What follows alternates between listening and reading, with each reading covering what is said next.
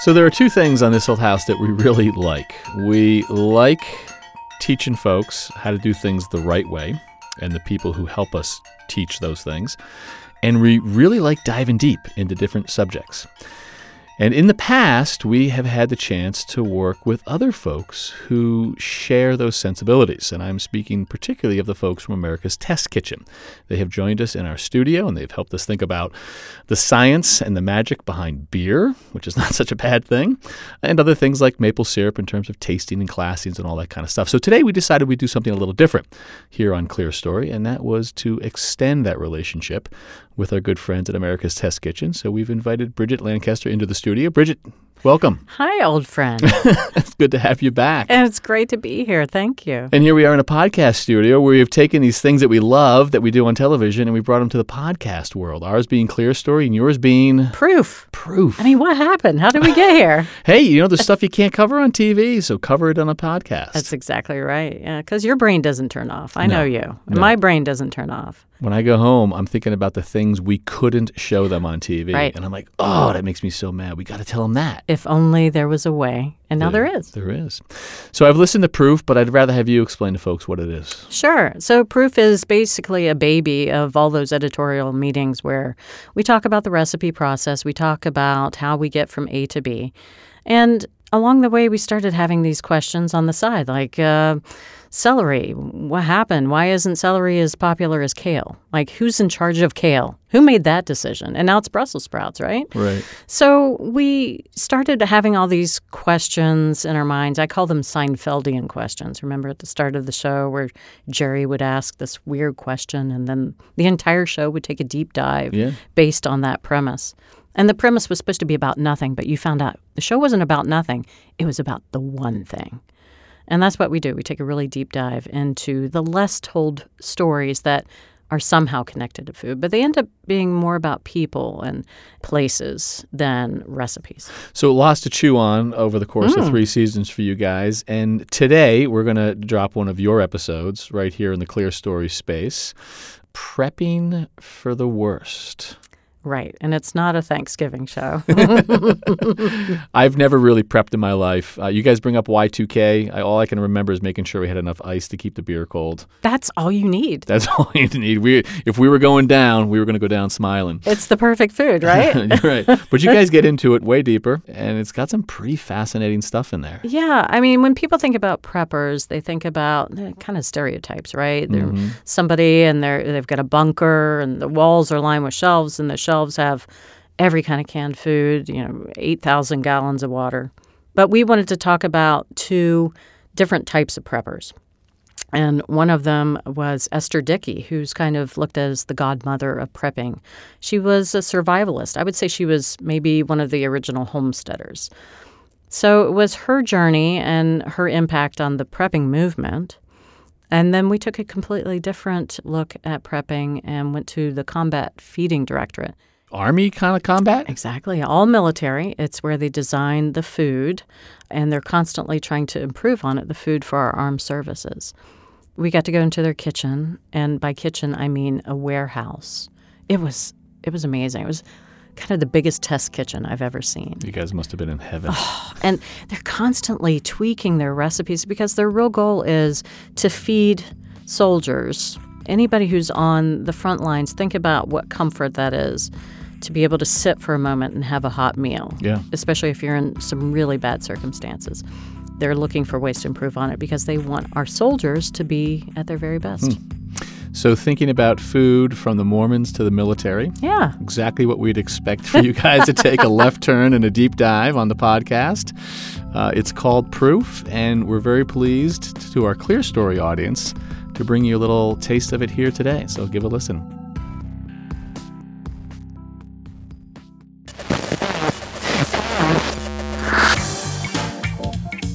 It was the 1990s.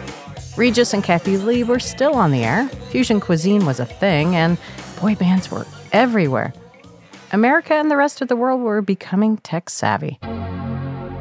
Apple had released the brand new teal iMac. People carried Nintendo Game Boys around with them, plus a whole lot of batteries. And connecting to the internet sounded like this. Our computer addiction was well on its way. Computers were in just about everything by that time. Our appliances and cars, cash registers, gas station pumps. This tech automation was supposed to make life a whole lot easier, until it didn't. In 1998, people started talking about something called the Y2K bug. Computers had been programmed to assume that all years began with the number 19, so if you inputted 98, the computer would read 1998. But with the year 2000 coming, that might mean that computers would think it was 1900 instead. A Senate panel describes Y2K, the year 2000 computer bug, as a worldwide crisis and one of the most serious and potentially devastating events this nation has ever encountered. Surf through the internet these days and you keep coming across a strange new word, Teyotawaki. The word stands for the end of the world as we know it. Now, this is not one of the summer movies where you can close your eyes during the scary parts. What would happen? According to some people, absolutely nothing. But others thought it might be wise to fill up the gas tank and buy some extra bread and milk, and maybe pull a few more dollars out of the ATM. You know, just to be safe. I think that's good advice in any uncertainty. But as the clock ticked steadily toward the end of the millennium, panic began to take hold. Embedded computer systems ran everything, all sorts of industries. Banking, travel, power grids.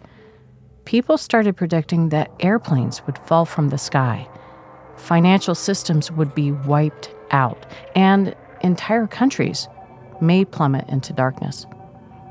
The U.S. government started a Y2K preparedness center to both help with any possible disasters that might arise, as well as tamp down ever-growing fears. But that did not stop the panic. A lot of Americans, nonetheless, are taking no chances. They're prepared to survive no matter what happens. I've got a revolver right now, but I wanted something more. That was a Dragon's Breath shell. It can shoot a 4,000-degree flame 300 feet. It's also the most popular ammunition among Y2K customers. People began hoarding batteries, flashlights. They bought flamethrowers. A survivalist group in Utah stole a water truck. And people amassed entire rooms of food. All of this was to prepare for the very worst fear of all. It was the event. The one that through diplomacy and threats of war, military preparedness, we had avoided for decades. At the stroke of midnight on January 1st, 2000, when the computers failed, military defense systems would malfunction. Their underground silos would open, and they would unleash the entire supply of missiles upon the Earth. Global thermonuclear war. They'll tell you everything's fine. They're lying to you. Everything ain't fine. We are this close to just going crazy, going... Keep in mind that this will be a much greater disaster for those who are not prepared.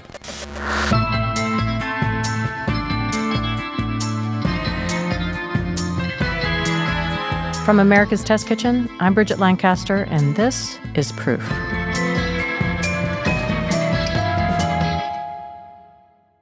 I remember my next-door neighbor had his son prank their New Year's party by turning off the main power to their house at midnight, but otherwise, nothing happened on the scale predicted. This is Barrick Wright, our producer for this story. His connection to prepping and food storage started pretty close to home. Yeah, my parents were in that group of people caught up in the Y2K scare, and they prepared for it by storing food. What kinds of things did they decide to store? All shelf-stable items. You know, if the grid went down, we weren't going to have refrigerators. So we had rows of metal shelves in our garage lined with 5-gallon buckets of dried foods, like wheat, dried beans, powdered milk, dried beef. As a kid, what were you thinking? Were you freaked out about Y2K? I wasn't that freaked out by Y2K exactly, but I don't remember thinking it was strange to put away all that food either. But I guess I'm in the minority there because I still get incredulous looks whenever I tell people my parents stored food for Y2K.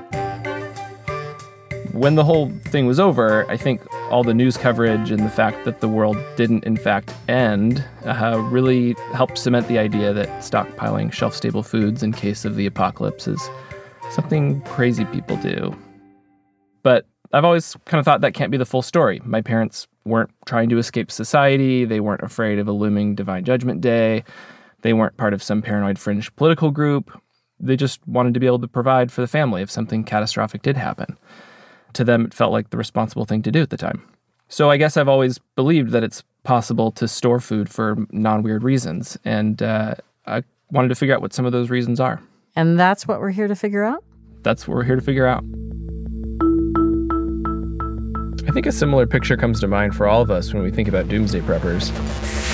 Hi folks, Canadian Prepper here. So today I'd like to share my thoughts with you on surviving the first 100 days of a catastrophic nationwide power outage. This bunker even comes with an escape hatch in case the entrance to the bunker is blocked after a nuclear disaster.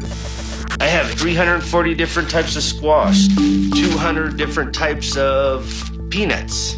I have just over 11,000 types of seeds on this floor. What is this? This is a Colt AR-15. Got your ammo? I got some ammo, magazines. You got enough bullets to start an army here. Yeah. But this story isn't about them, because in order to understand how we got here, we have to go back in time. Our story starts with a woman named Esther Dickey. Many consider her the godmother of modern food storage. Esther was born in 1915 in a small town in rural Utah. She was part of a big family, 2 boys, 13 girls. All of her siblings, except the boys, had Snow as a middle name. This is Esther's daughter, Rita. Because that was a very well-known relative that they were descended from. The relative that all Esther's siblings were named after was Erastus Snow, and he was well known in Esther's church, the Church of Jesus Christ of the Latter-day Saints, also known as the Mormon Church, because he'd helped settle the church throughout Utah around the time of the Civil War. Anyways, Esther's family grew as much food as they could, bartered or traded for the rest. They raised animals and kept bees. Rita remembers the stories. That was just the way that they lived. The country folks knew how to prepare food. They knew how to can it and process it and save it for winter and build their root cellars. Esther grew up, and she fell in love. His name was Russell Dickey, and sat behind her in high school. Russell was older than Esther. He had a motorcycle. He dropped out of school, though, his junior year, landed a job in California building and painting movie sets at Paramount Studios. Russell chased the job, and Esther chased Russell. There's a story of her and her sisters going down to see him in California, and they rode on top of a farm truck filled with, I can't remember what vegetable, but some vegetables, laid out on top, burrowed down, whatever, going from Utah to California. Crazy girls, but what do you do when you're in love? The two saw each other long distance for a few years. They got married shortly after Christmas in 1934. Esther would have been about 19. The newlyweds settled into a home in Burbank, near the LA River. Esther and Russell's son, Neldon, remembers those early years fondly. He grew up catching frogs and fish in the river. We had a lot of fruit trees and berries and things like that. It was a very large lot. And so we always had food and stuff like that to eat. The Dickeys' way of life mirrored their upbringing in Utah. They grew their own food and bartered or traded with their neighbors. It kept them connected to the land. Russell's work was seasonal, and they were able to get through slower periods this way. They valued their connection to nature, to the land, and they spent a lot of time outdoors. It seems Esther and Russell couldn't get enough of that, actually. They spent most nights outside on a porch they built on top of their garage. Unless they were sick, they were always outside, it seemed like. It wasn't my thing. They had electric blanket and heavy quilts and stuff like that, and they just sleep outside. It didn't matter what kind of weather it was unless it was a big windstorm or something. But they enjoyed that. The Dickeys were practically still newlyweds in 1937 when their church, the Mormon Church, hosted an important conference that changed the course of Russell and Esther's life. The president of the Mormon Church, J. Reuben Clark Jr., stood up at the lectern and warned that the U.S. might get wrapped up in another global conflict, and it could get messy. So he said it'd be a good idea if individual members of the church took steps to store their own supply of food, fuel, and clothing. Let every head of every household see to it that he has on hand enough food and clothing, and where possible, fuel also, for at least a year ahead.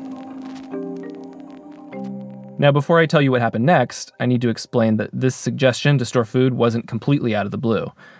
By this point in the Mormon Church's history, food storage had actually become one of their things.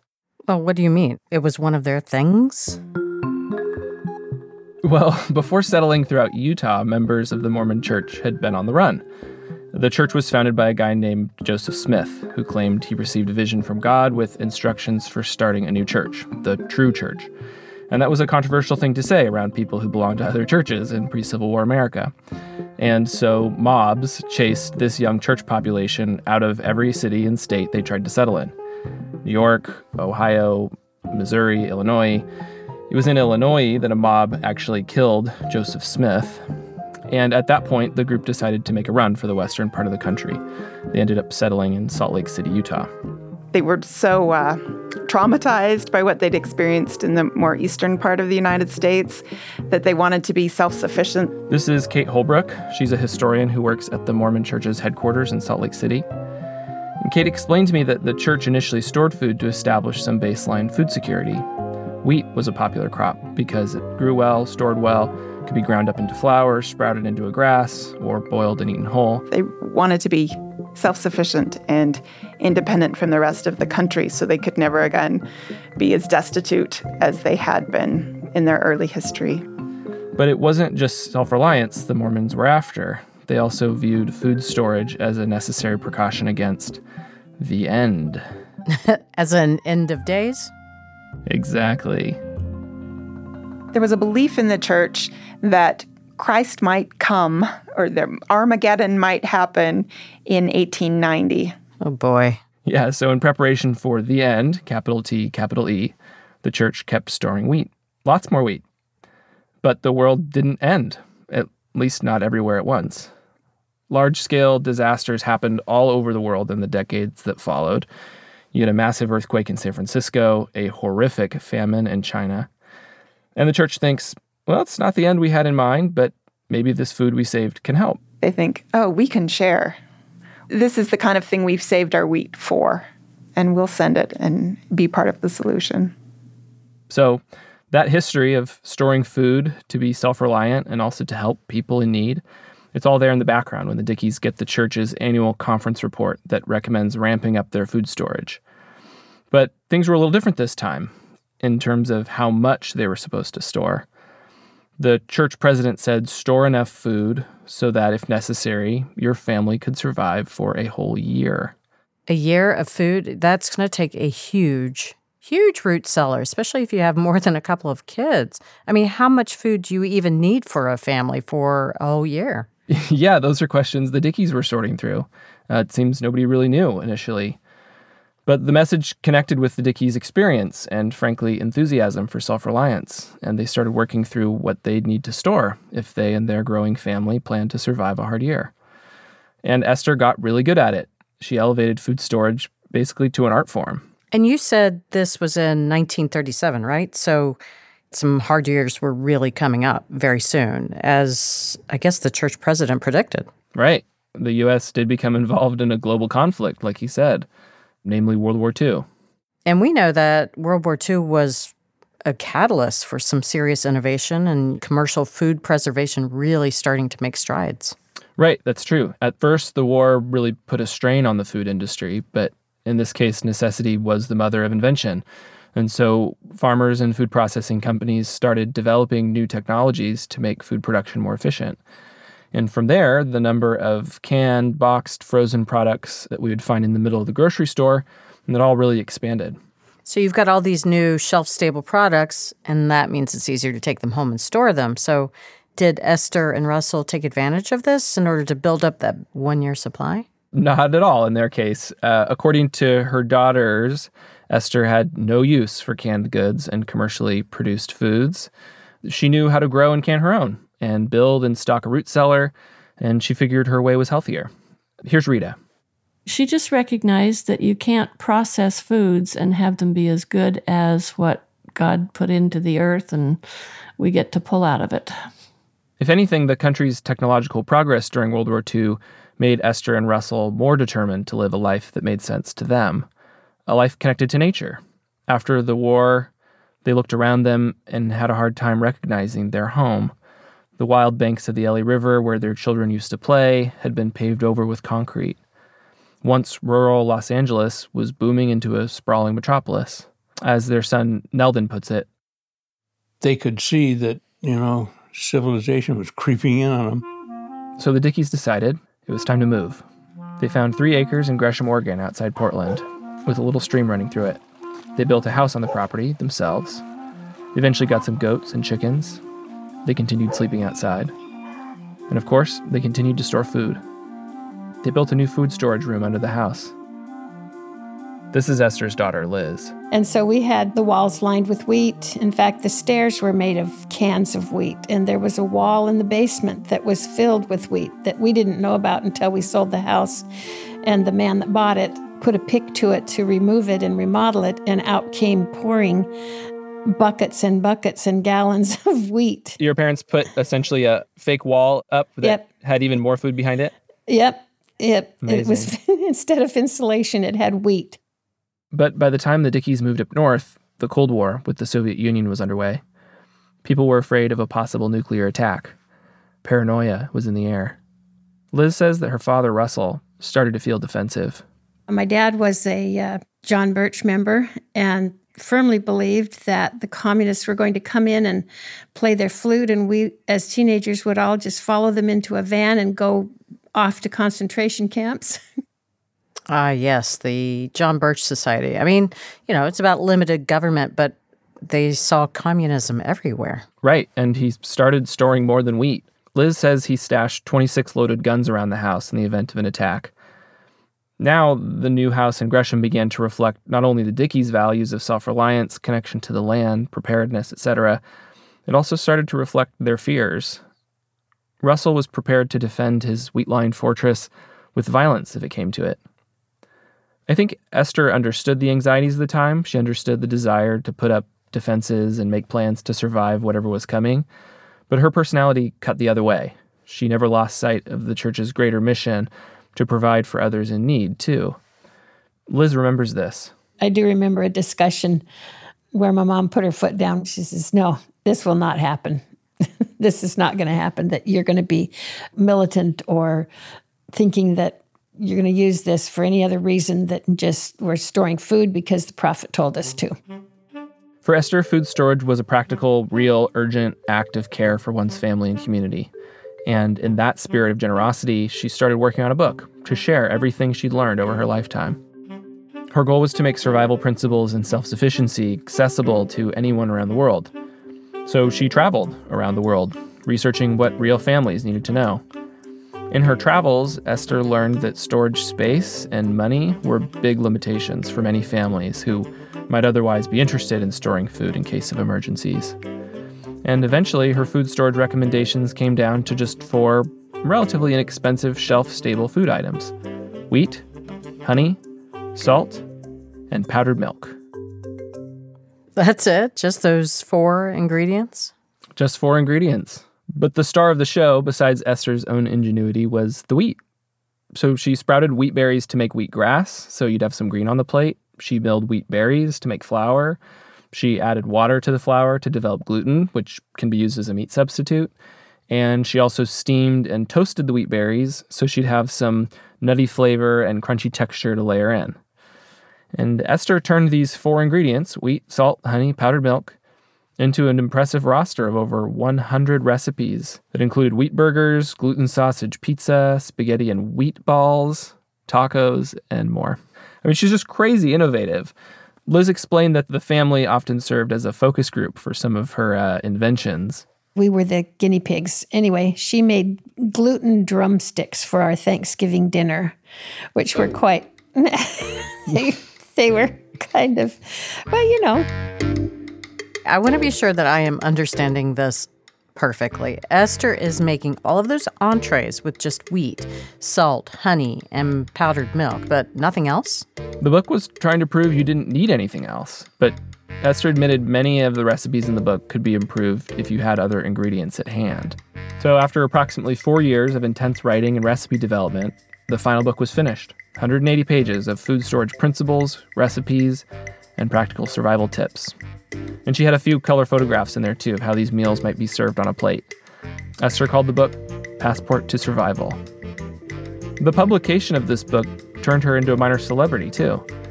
People would fill local church gymnasiums to hear Esther speak and present recipes with the 4 foods. Liz remembers the crowds at her demonstrations. It would be packed. There would be several hundred people at those demonstrations. The lectures were totally about how to store. People were so confused on how much to store. And so she would just, she'd have graphs of children, different ages, and how much to store for them, and then how to use it and how to get your kids involved in it. For anyone looking to get into food storage in the early 1970s, this book was the ultimate resource. Lots and lots of mail. She had a lot of people come and visit her from different parts of the world, too. So it was far-reaching. For the rest of us, she was Esther Dickey and Mom and Grandma. To the people that she influenced, she was a guru of what to eat and how to preserve and prepare it. It's clear from my reporting, even within Esther's own family, the impulse to store food can combine with other fears and start to look like something else. Something like paranoia? Yeah. But I think Esther stands out because of how little paranoia or hoarding food factored into her project. She really wanted to help others and help others help themselves. Esther's children and other Mormons I talked to for this story, who've maintained a practice of storing food, told me they've sometimes had to live on their food storage before, usually in the wake of losing a job. They've also had to give their food away to family members and friends during hard times. And in all these instances of private, personal loss, the church's food storage practices make a real difference for people. So have things changed in the food storage movement since Esther published Passport to Survival? The Mormon Church still advises its members to keep a supply of food, but the guideline is now for 3 months, down from a year.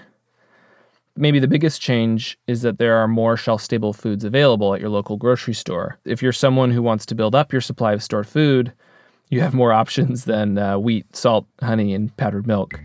But I wanted to know what or who is driving this new output of shelf-stable foods.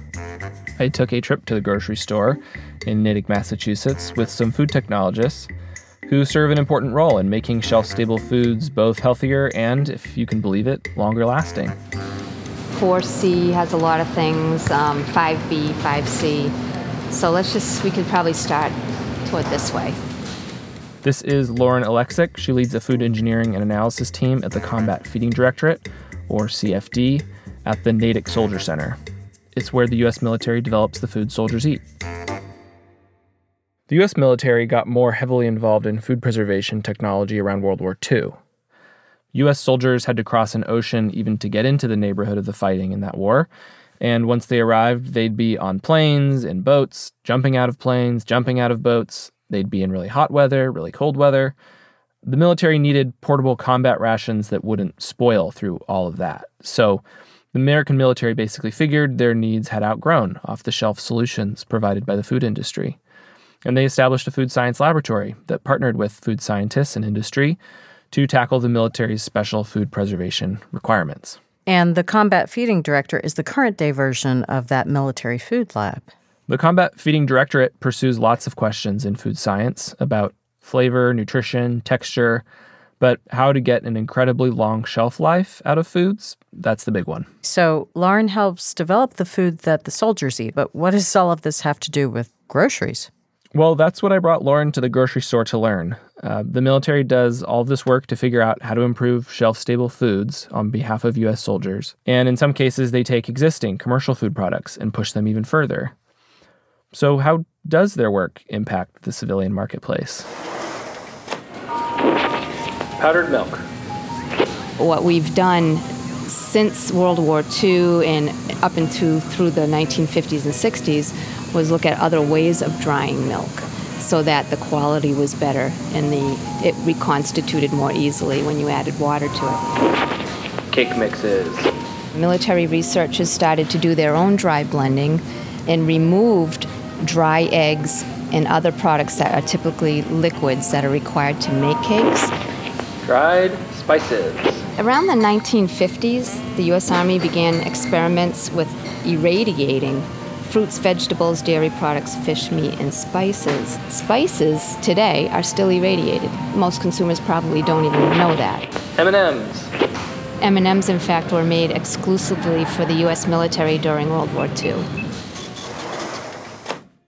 Then Lauren took me over to the canned tuna section.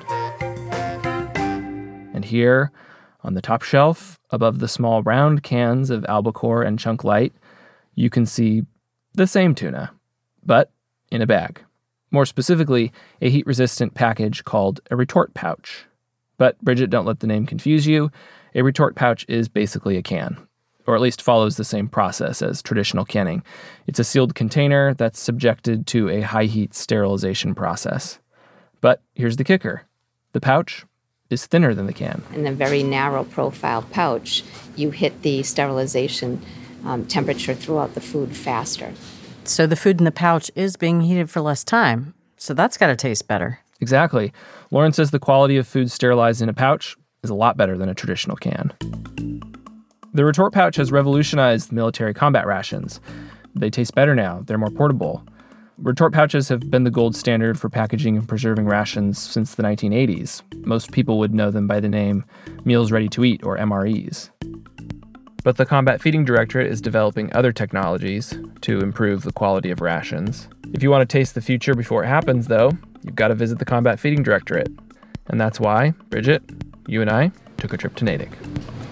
Just wanted to stop by and say welcome to CFD, and you're in good hands with Lauren and Amazing Julie place. and the team and everybody. So we are standing in the pilot kitchen of the Combat Feeding Directorate. It's a large room with high ceilings, almost like a gymnasium, but of course it's a kitchen. It's got long counters, stand mixers, baking racks, whole bit. There are 24 different menus in 2 different boxes of 12. This is David Aceta. He's the public affairs officer for the Combat Feeding Directorate.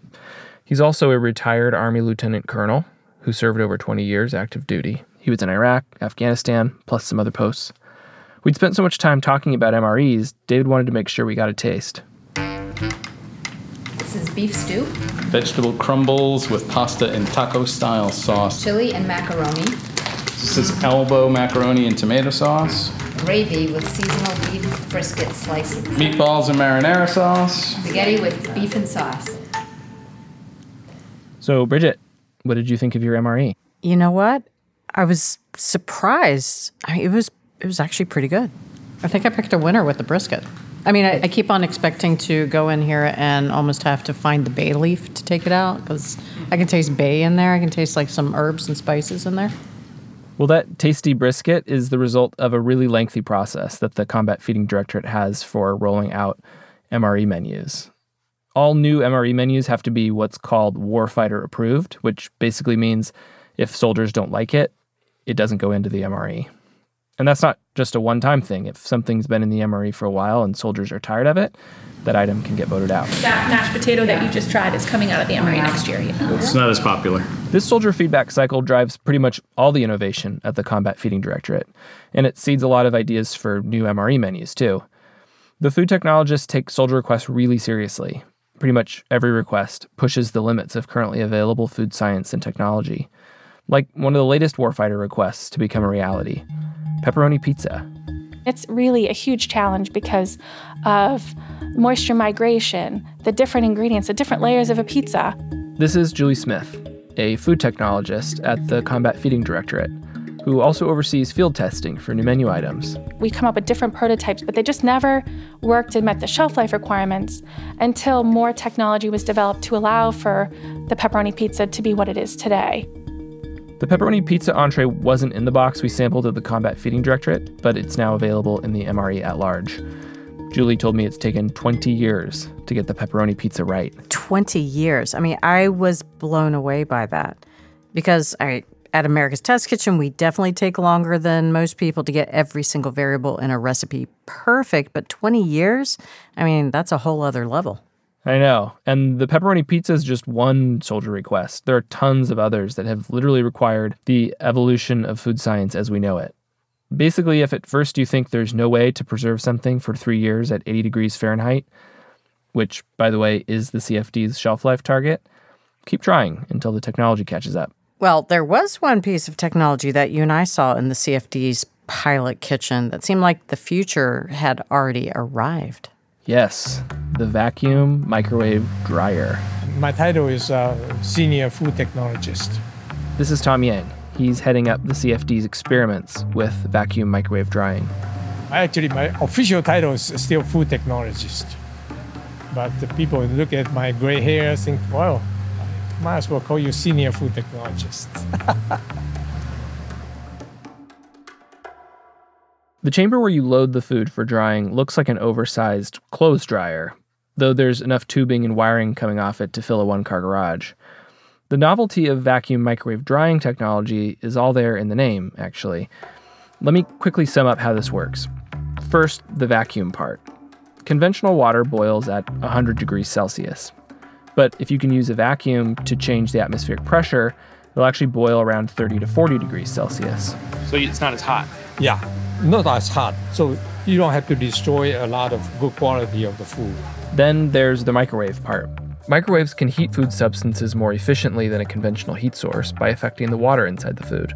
But put the vacuum and the microwave together, and you can sterilize food at a low temperature and very fast. The Combat Feeding Directorate has been refining this technology with the company that makes the dryer for about 25 years. And now, the machine is capable of preserving food like a charm. All different kinds of food, like bacon and eggs, macaroni and cheese. And we have tried many ways. And this, so far, is the most amazing one, that's cheesecake. Cheesecake, you can only keep in the refrigerator for no more than 2 weeks. But this one, after drying, it's a 3-year shelf life at ambient temperature. This technology is one of the best tools in the CFD's arsenal to finally crack one of the toughest challenges they face, improving the quality of fruit and vegetable options in the MRE. This is the pineapple I just dried yesterday. Wow. It's kind of chewy. There's no preservative, no nothing. Really? It's a different texture than dehydrated. Yeah. The dehydrator usually is kind of crunchy, so this is semi-moist. Mm-hmm. So. Wow, and it tastes fresh. It tastes good. Yeah, it is. It is, exactly. Love it. That pineapple we're trying, once packaged, could be shelf-stable at least to the 3 years required by the military, and likely even more. And again, that's just through this vacuum microwave drying technique. There's no chemicals and no preservatives. Right, that's because preserving food in a healthy way, that's core to the CFD's mission. Some people might think, oh yeah, MREs, there's a lot of preservatives in there, which is not true. Believe me, soldiers' welfare is always in our mind. We are not going to produce food that will be harmful to them. Actually, we want to increase their physical condition so they can really perform their job. And the thing I realized after visiting the Combat Feeding Directorate and talking to Tom and David and Lauren and all their super passionate colleagues is that what they're trying to do and what Esther Dickey was trying to do, they aren't that different at the end of the day. The team at the CFD is working tirelessly to bring food to soldiers in really extreme, inhospitable environments. Retired Army Colonel David Aceta put it really well. But the real value of this ration is when you're cold, wet, tired, and hungry, and you're sitting in the rain in the dark on the side of a mountain in Afghanistan, and you can have hot food. That's where the value of the MRE comes in.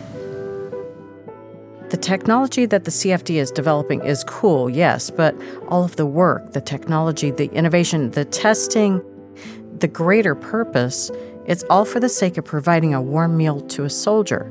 It's to feed people, even in the most dire of circumstances.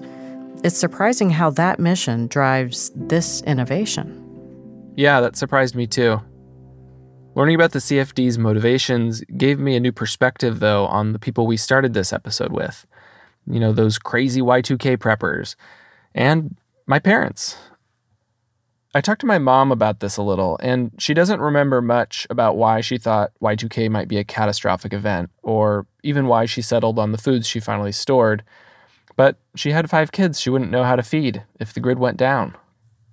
That wasn't a gamble she was willing to make. In all of these stories, you've got people trying to protect others.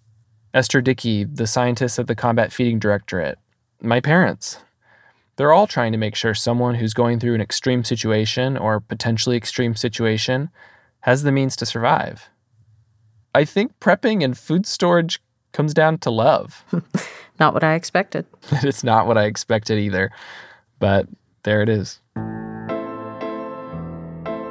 That's independent producer Barrick Wright. Special thanks to the incredible team at the Combat Feeding Directorate in Natick, Massachusetts for allowing us to record there for this episode. If you want to see some great photos of Barrick and me chowing down on our MREs at the Combat Feeding Directorate, well, we put them up on our website for you. That's www.americastestkitchen.com/proof. Check it out.